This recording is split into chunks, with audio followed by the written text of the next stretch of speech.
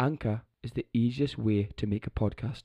Anchor gives you everything you need in one place for free, which you can use right from your phone or computer. Its creation tools allow you to record and edit your podcast so it sounds great. They'll distribute your podcast for you so it can be heard everywhere: Spotify, Apple Podcasts, and many more. You can easily make money from your podcast with no minimum listenership. So download the Anchor app or go to anchor.fm to get started. Welcome to the new Jordan Peterson Archive podcast, Rules for Life. Today, Jordan covers the importance of having a best friend. Everyone has had a best friend and understands how important they can be to you. However, we have multiple best friends throughout our lifetime. So, what does that mean? Or does it even mean anything at all? Psychology professor Dr. Jordan B. Peterson explains why having a best friend in early childhood teaches you the lesson to step out of your egocentricity and to see that person as more important than yourself. Picking a best friend is a developmental milestone, and Jordan Peterson is about to discuss that right now.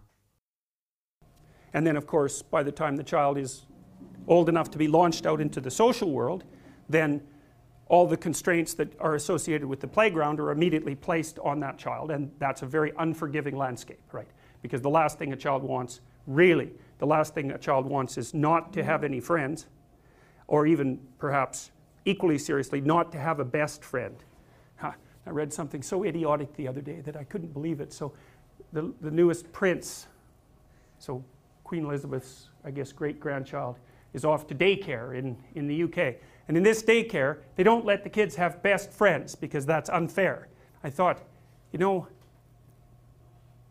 sometimes you see something that's so stupid you can't even believe it exists. And that was one of those examples, because it's been known for quite a long time that one of the developmental milestones that children attain somewhere between, say, the age of 5 and 10 is they pick a best friend.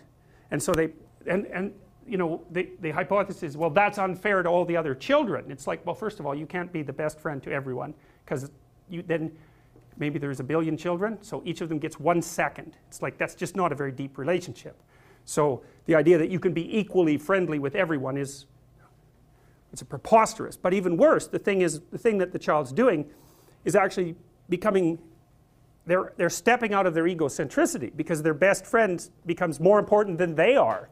And that's a precursor for adult relationships where, you know, if you're married, well, your partner should be at least as important as you are, and the relationship should be more important. But then when you have children, it's like, they're more important than you. That's that. It's, unless there's something wrong with you, you come second and your children come first. And they're way first. They're not just a little, I mean, you're necessary, because without you, they're not going to manage. So you have to take care of yourself. But you're not number one anymore once you have kids, unless, seriously, unless you didn't learn the lessons in the playground. And when you have a best friend, you're not number one. They are. And so, well, so anyways, there are these constraints that emerge in the social landscape. You have to have friends, and also you have to single someone out as particularly unique among those friends and establish a genuinely reciprocal and caring relationship.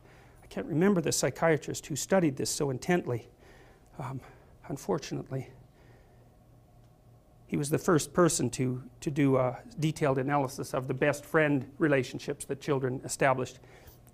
I'd like to give him credit for his ideas, but unfortunately I can't remember his name. So, okay,